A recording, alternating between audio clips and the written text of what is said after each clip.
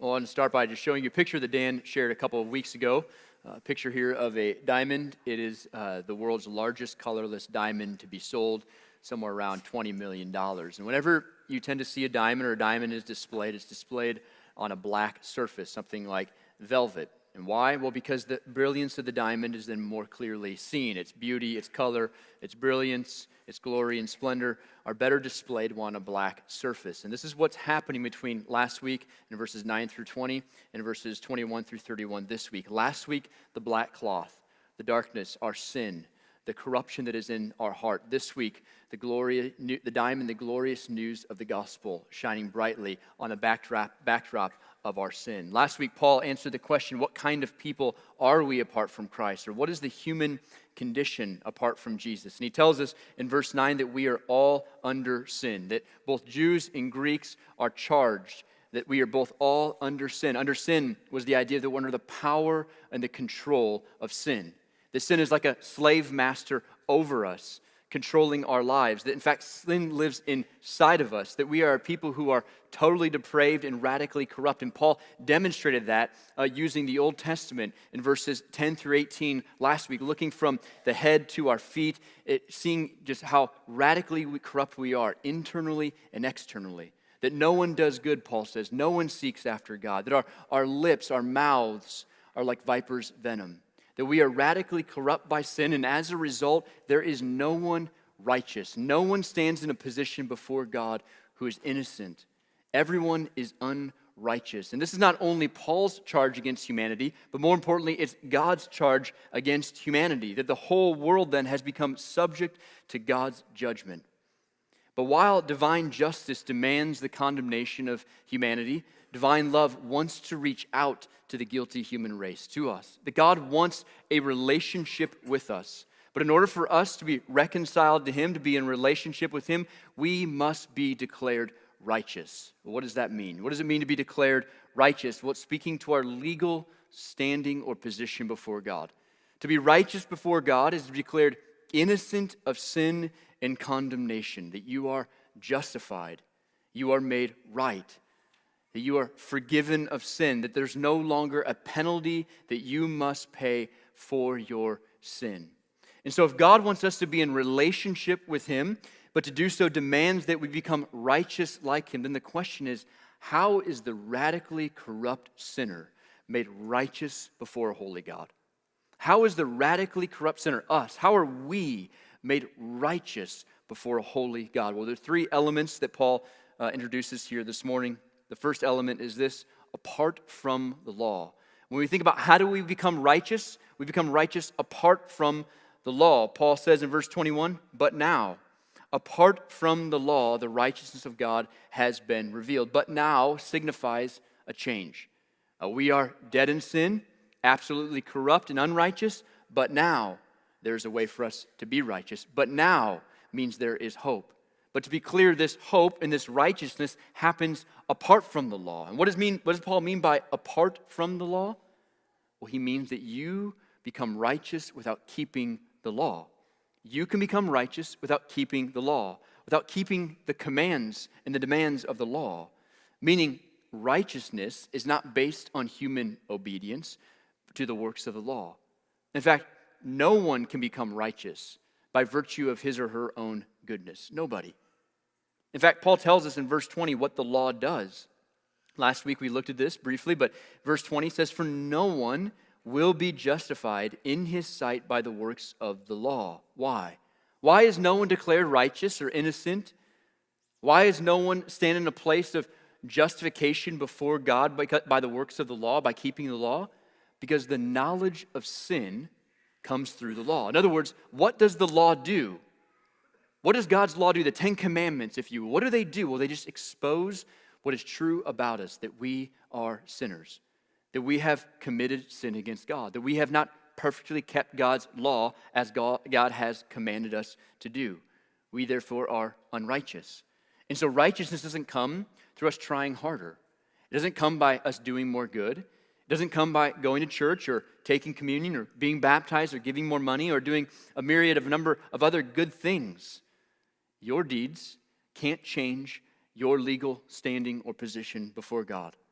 My deeds cannot change my standing before God. Our deeds can't change the position that we are in before God any more than putting on a red cape and blue spandex suit can make you fly. You think about Superman, watching Superman as a kid, and many kids, they want to dress up like Superman. They think if I put on the suit and the cape and I jump into the air, what's going to happen? I'm going to fly. But it doesn't happen. It doesn't work. Why? Well, because Superman doesn't fly because he has a red cape or a blue suit on. It's in his nature. And what's in your nature and my nature is sin. And your good works, my good works, won't fix that problem of sin. It doesn't erase the sin that you and I have committed before God. Obtaining God's righteousness is no way based on human achievement or on anything that man can do in his or her own power. And so Paul says, but now, apart from the law, the righteousness of God has been revealed, attested by the law and the prophets. Before he tells us the way people can receive God's righteousness, Paul declares that it is not only apart from the law, but it is also divinely revealed, for it was witnessed by the law and the prophets, those in the Old Testament. The Old Testament itself witnesses to this. Not only do the law and the prophets proclaim God's perfect righteousness, but they affirm what Paul has just stated, that without exception, men are unable to achieve the righteousness in their own way or in their own power. See, the law and the prophets did not show men how to achieve their own righteousness, but it pointed them to one that could make them righteous. And so how do you and I become righteous like God? How do we meet this standard of perfection? How are we declared innocent, no longer guilty, worthy of the punishment for sin? Well, this brings up element 2, which is through faith in Christ. Through faith in Christ. And to those of us here, this should be to no surprise to us. Obviously, it is through faith in the Lord Jesus Christ. The righteousness of God, verse 22, is through faith in Jesus Christ to all who believe. What is faith? Well, faith is to believe in something, to trust in something, to have confidence in something. In other words, there is an object in which you are placing your faith in which you are believing in or have confidence in. For the Jewish person that Paul is addressing, the object was their obedience. Obedience to the law. The object of their faith, if you will, was who they were. That they were Jews, that they were had a covenant made before them or made to them with God, by God. It was through their own accomplishments, their own righteous behavior, if you will.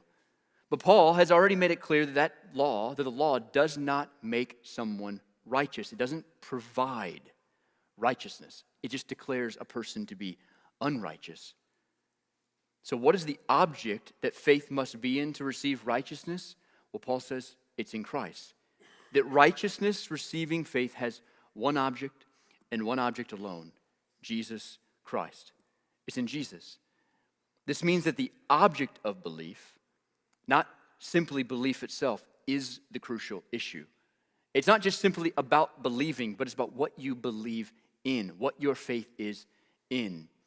You know, like I said a moment ago, you may believe that you can put on a red cape and a blue spandex suit and you will fly. You really believe that. So you put that suit on and you think, if I put that cape on, that suit on, I can really take off in the air and I can fly from here into Florida. And so you put that suit on, get that cape on, and you jump up in the air. And what happens? Nothing. You fall to the ground. Why? Even though you believed with all of your heart you could fly. Why? Because the object of your faith has no ability to make you fly. It can't do it. But likewise, if you believe that a commercial jet, will get you from here to Florida, and so you board that jet, then your faith will accomplish what it promises. Why? Because the object in which your faith is in has the ability to fly you from here to there. That the object of your faith matters. If the object of your faith is in yourself and in doing works of the law or doing good things, if it's in accomplishing righteousness through what you do, Paul says that object is worthless. It cannot give you righteousness. See, the only object in which can provide you righteousness, in which faith is to be in to receive righteousness, is Christ. Faith then doesn't save you. Many people think if I just have faith, that faith alone saves. Faith does not save. Even faith in God does not save. James tells us the demons believed in God and they shuddered, but they weren't saved because they simply believed in God. That not even faith in God saves. The only thing that can cause someone to become righteous, the only way you can receive the perfect saving righteousness of God is through faith in the one who is righteous, Christ. By faith alone, in Christ alone, sola fide, solus Christus, and faith alone, by faith alone, in Christ alone, which means all other religions, all other faiths, all other beliefs will fail you. They will fail to give you the righteousness that you need. There is one way to God, one way to obtain the righteousness of God, and that is through the righteous Son of God, Jesus Christ. Now, what does it mean to have faith in Christ? Or in other words, how does Christ make us righteous? What about Christ is our confidence actually in? Is it just simply believing that Jesus existed? That he was a guy who lived some 2,000 years ago, wandered around, taught a lot of good things, said a lot of good things, did a lot of good things? Is it simply just believing that Jesus existed? Well, no, it's more specific than that, which is element 3. It's through Christ's work on the cross. That faith must be in Christ's work on the cross. That it's not just simply believing in Jesus, but in what Jesus did, who he is and what he did. In verse 24, Paul says, they are justified freely by his grace through the redemption that is in Christ Jesus. This word justified is the same word as righteousness. It's the same Greek word. It means the same thing, that to be justified means to declare the righteousness of something or someone. And for God to say that a person is justified, then is for God to declare that all the demands of the law are met, they are fulfilled. You stand before God righteous, innocent. How? Well, Paul says they are justified freely by his grace through the redemption that is in Christ Jesus. This word redemption is an important word. Redemption takes us back to Israel, the Old Testament, and to their society. Their society was an agricultural society, and it didn't take much to get into debt. In fact, getting into debt, you would oftentimes then, to pay off your debt, you would have to sell yourself into slavery. You would become a slave to the person in whom you owned the debt to in order to pay off your debt. So your whole life would potentially be required of you to get out of debt. In God's law, though, he made a provision in the law called for a kinsman redeemer. And a kinsman redeemer would buy someone out of their debt. That is, out of their slavery. So somebody is in debt.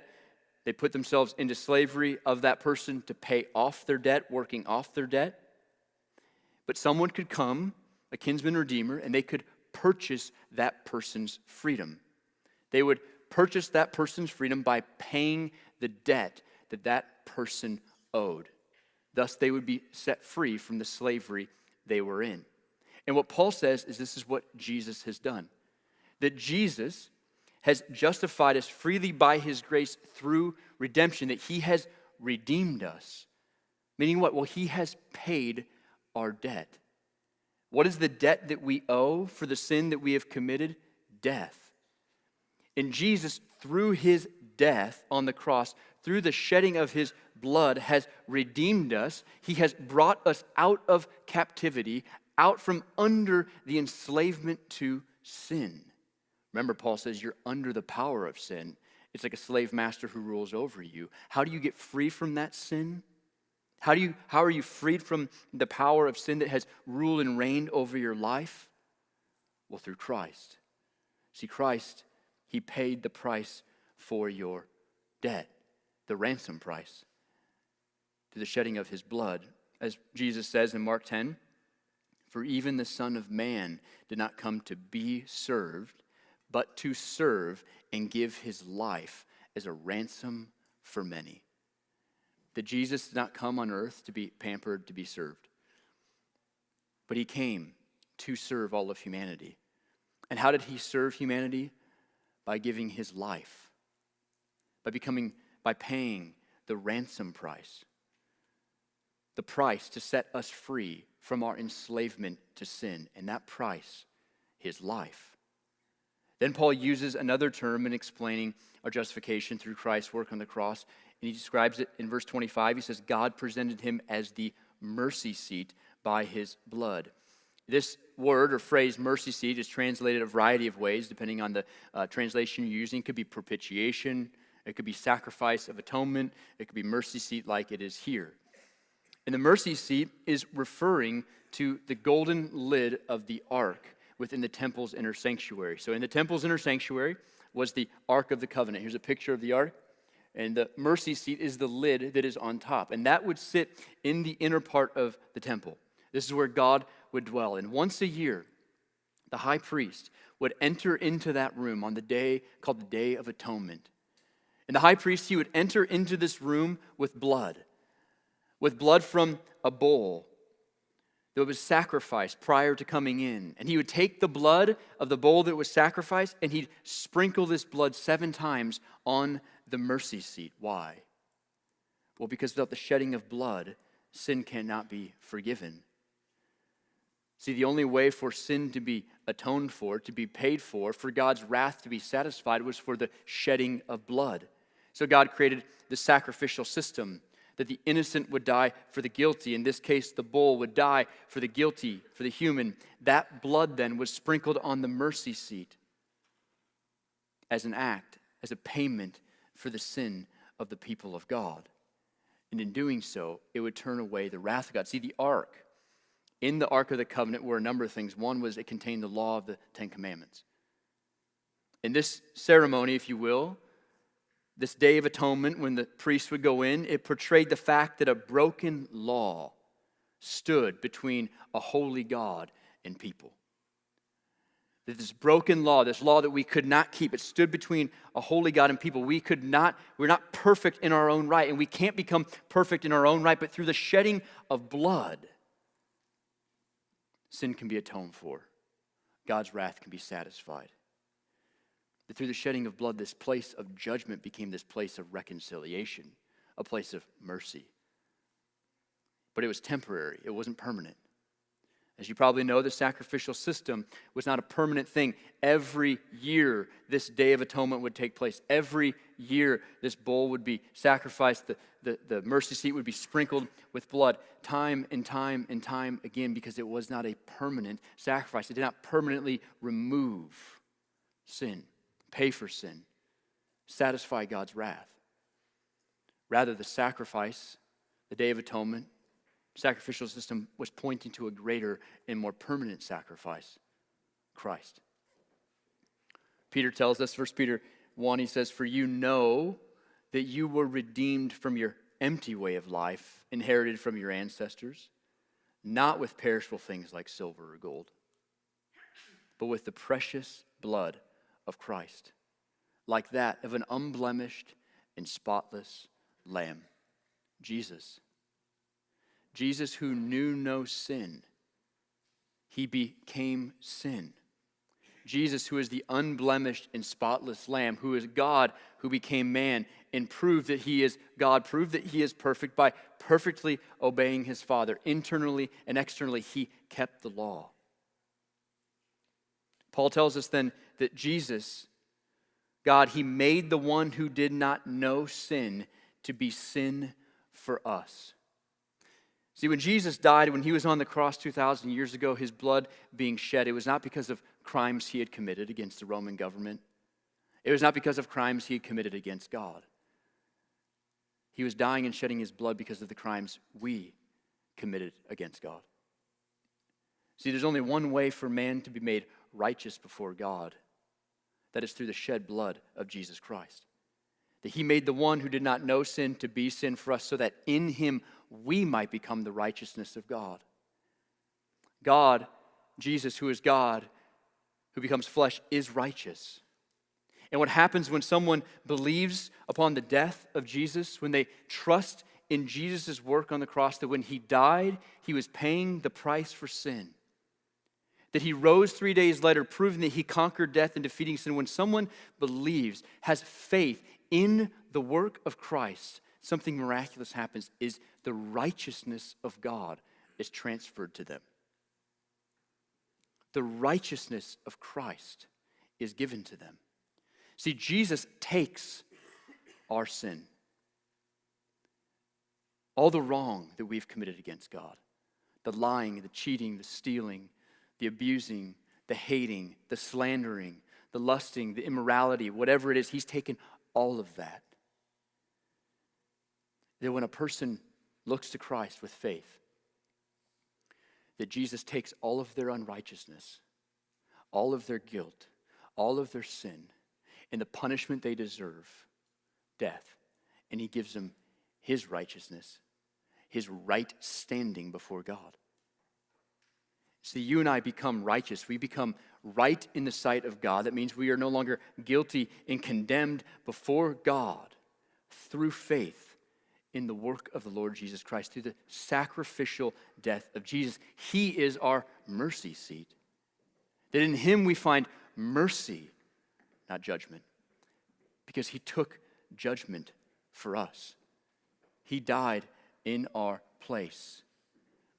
That all that we are and have becomes Christ's, and all that he is and has done becomes ours. The Father justifies his people through the work of his Son. And friends, this is great news. It is great news that there is a way for us to be made right with God, and it is through faith in the sacrificial death of the Lord Jesus Christ.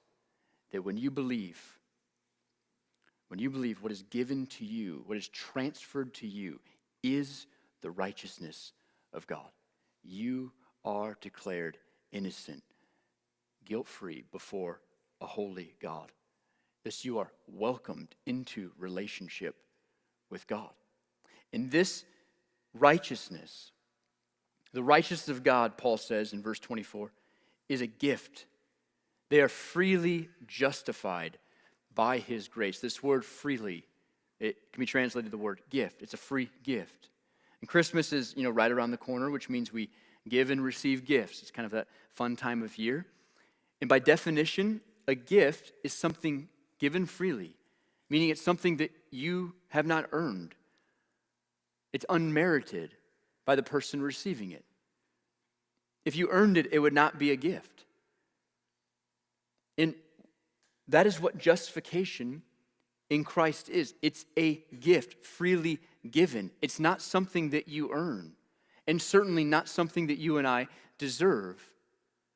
It's only because of the grace of God, that the grace of God, he has freely gifted us his righteousness. Now, this doesn't mean it didn't cost God anything. Free here should not be like, well, there's no cost. It's free. God didn't have to do anything. There's no expense. No. Like any gift, there is a cost somewhere. And the gift of righteousness, the gift of salvation, cost God immensely. It cost him his one and only Son. It didn't cost him money. It didn't cost him gold or silver, Peter says. It cost him his one and only Son. And so why? Why would he give us such a costly gift? Why would he give us who have rejected him? Paul says, you don't even seek after God. You don't even care about God. The only reason we seek God is because of God to begin with. And the only reason we become righteous like God is because of God. But it cost him so much. It cost him his one and only Son. But why would he do that then? Why would he give his one and only Son? Well, the same reason parents give gifts to their kids at Christmas, or you give gifts to those in your family, your friends. I was out at driving to the mall yesterday going Christmas shopping. I say it's a joyful time of the year. I don't know about that. When I drive to the mall and I'm getting out there and I look at all the traffic, I'm like, Lord, help me. And I told my wife, I said, we are never going to find a parking spot. And I drove up right by Shields, and all of a sudden this car is backing out right in the front. And I'm like, there is a God. I made it. The little things in life, right, that you appreciate. Why do we give gifts to our kids, friends, whoever, family? Because we love them. We love them. And that's not always perfectly the case for us, but it is so with God. God's motives are pure. and righteous. That God's gift is a gift given because he loves. 1 John 4:10, John writes, love consists in this, not that we loved God. So important. The love that God shows to us is not given to us because we first loved God. God's not responding to our love to him. He's not responding to some kindness that we have given to him. No, quite the opposite. Love consists in this, not that we love God, not that we wanted anything to do with God, as Paul made clear last week, but that he loved us. And how did he love us? He sent his son to be the atoning sacrifice for our sins, to be the payment for your and my sin, to die the death that we deserve, to pay the penalty of being separated from God, forsaken by the Father. I mean, think about that reality that Jesus is on the cross and he cries out, my God, why have you abandoned me? Why have you forsaken me? That Jesus, who knew no sin, became sin. That Jesus became the one who was abandoned. That Jesus was forsaken so that you and I would not be. And that in Jesus, he is the atoning sacrifice for our sin, which means there is nothing left to pay for. There is no sin left to be paid for. No sin that you have committed or will commit, that you committed long ago that was really bad and you still remember and you still grieve over and you still tend to think you might need to do something about. There is no sin. There's nothing left to pay for. Jesus has paid it all. He has paid for all of our sin. His sacrifice is the atoning sacrifice for our sins. Not an atoning sacrifice. It is the atoning sacrifice for our sin. And out of love for us, God sent his one and only Son so that you and I might be declared righteous before God. Now, not only did Jesus' death make us righteous, but his death demonstrates that God himself is righteous. This is important. Oftentimes we think about Jesus' death making us righteous, and we should. Clearly that's a big part of what Paul's point is, but his death also demonstrates that God is righteous, meaning God maintained his righteousness. He is just through the sacrificial death of Jesus. Why do I say this? Well, because what Paul writes in verses 25 and 26, God presented him as the mercy seat by his blood through faith to demonstrate his righteousness, because in his restraint, God passed over the sins previously committed. God presented him to demonstrate his righteousness at the present time so that he would be just and justify the one who has faith in Jesus. In the past, God did not pour out his full wrath on mankind for their sin. He says it in verse 25, because in his restraint, God passed over sins previously committed. And some might read that and then question, God, are you really righteous? Are you really just to pass over sin? How can you be just or righteous to pass over sin? Well, in Jesus' death, he demonstrated his wrath against sin.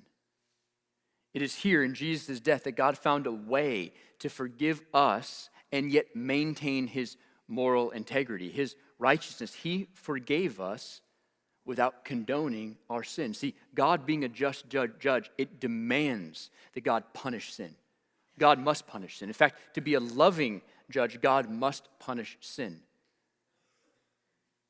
So how is God loving and just? How does he demonstrate his righteousness? The fact that he is a just God by directing toward himself in the person of Christ the full weight of wrath that you and I deserve. That when he poured out his punishment, his wrath upon Christ, he justly punished sin and prove that he is just. He is righteous because in the death of Christ, he punished sin. That God's holy character is not compromised. And so the cross is the place where the judge actually takes the judgment. Let me just think about that for a minute. The cross is the place where the judge, God, actually takes on the judgment. That God does not then set aside his justice.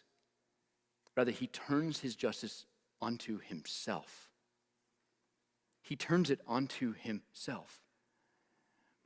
And see, God sacrificed Christ in our place out of love for us to make us righteous, but God also did so to demonstrate that he is righteous, that he is just, which means the cross is where God's justice and love, they meet. They come together. It's where the justice of God and the love of God intersect. Tim Keller, he writes, the wonder of the cross is that in the very same stroke, it satisfies both the love of God and the justice of God. At the very same moment, it shows us that God is both the judge who cares enough about his world to set standards and hold us accountable to them, and the justifier who has done everything necessary to forgive and restore us. The cross is where gloriously and liberatingly we see that he is just and the one who justifies those who have faith in Jesus at the cross. It's where the justice of God and the love of God meet. It's where we are justified. So what should we do? In closing, one application is this: don't boast in yourself.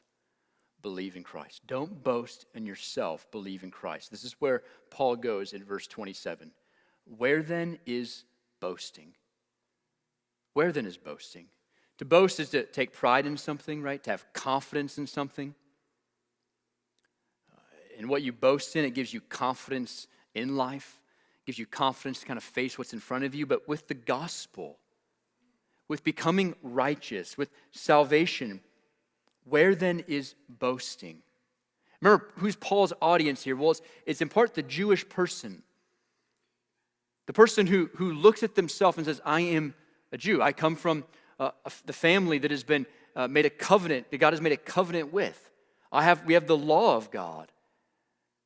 They look to themselves and the keeping of the law to give them righteousness. And Paul says, where is boasting then? He says, it's excluded. There's no room for it, in other words. There's no room for any person to boast. Nobody has the ability to boast. In other words, to say that their confidence comes from what they have done in order to obtain the righteousness that is needed to enter into relationship with God. Why? Well, Paul says, for we have concluded in verse 28, we conclude that a person is justified by faith apart from the works of the law. Again, he is railing home this point because so often where we go to justify ourselves before God is to what we have done or who we are, our achievements and our accomplishments. And nobody understands this in one sense better than Paul. Philippians chapter 3, Paul is writing and he's talking to these people, these Pharisees, those who have confidence in their flesh. They think they can obtain righteousness through what they do. And he says in verse 4, if anyone else thinks he has grounds for confidence in the flesh, reason to boast in their own accomplishments, in who they are, I have more. Paul says, listen, I have far more reason to boast in my flesh than anybody. Circumcised on the 8th day, of the nation of Israel, of the tribe of Benjamin, a Hebrew born of Hebrews, regarding the law, a Pharisee. Regarding zeal, persecuting the church. Regarding righteousness, that is in the law, blameless, Paul says. Blameless. When it comes to keeping the law, I am blameless. Paul says, I have the right pedigree. I have the right racial background. I have all the professional and educational achievements. I am a Pharisee. I have religion. I have morality. I have every reason to boast in myself. That in myself I can obtain righteousness, the right standing that is needed to enter into relationship with God. But what does Paul say about all this? Verse 7, but everything that was a gain to me, I have considered to be a loss because of Christ. Everything that was a gain to me, everything that I saw as reason to boast in myself, to have confidence in me that I could become righteous, that I was righteous in what I did, I have considered a loss. More than that, I also consider everything to be a loss in view of the surpassing value of knowing Christ Jesus my Lord. Because of him, I have suffered the loss of all things and consider them as dung, so that I may gain Christ. I've considered it a loss. Everything that was a gain to me is a loss. Paul says, none of it matters. None of it. Nothing that I've done, who I am, how good or not I have been, being a Pharisee, being of the tribe of Benjamin, a Jew by birth. I am a part of the covenant people of God, he says. It doesn't matter. See, boasting and believing are opposites. You can't do both. You can't have both. Paul says you can't boast in yourself and believe in Christ. No. It's either you boast in yourself or you believe upon Christ. You can't boast in your accomplishments and believe in Jesus. That what you need, all you need, the only thing that can save you is Christ. Only faith in Christ can make you righteous. As Paul says in verse 22, the righteousness of God is through faith in Jesus Christ. To who? To all who believe. To all. It's not to people from a right background or a right family or to a right social or economic class. Who is this righteousness available to? All who believe. There is no distinction. No one becomes righteous because of who they are or what they've done. We can only become righteous because of who Christ is and what he has done. For we have all sinned, Paul says, and we all fall short of the glory of God. And what we need more than anything else is Christ. And so here's a question to think about, is have you repented and trusted in Jesus' work on the cross? Is he the object of your faith? You have faith. Everybody has faith. Everybody believes in something, has confidence in something. Is your faith in Christ and what he has done? Is it trusting in the sacrificial death of Jesus? Martin Lloyd-Jones sums up faith by saying this: the man who has faith is the man who is no longer looking at himself and no longer looking to himself. He no longer looks at anything he once was, and he does not look at what he is now. He does not look at what he hopes to be. He looks entirely to the Lord Jesus Christ and his finished work, and he rests on that alone. Where does your hope rest? Is it in the work of Christ? If it's not, I would encourage you to turn to Jesus, to trust, to put your faith in the work of Jesus Christ, his sacrificial death on the cross. Let's pray. Father, we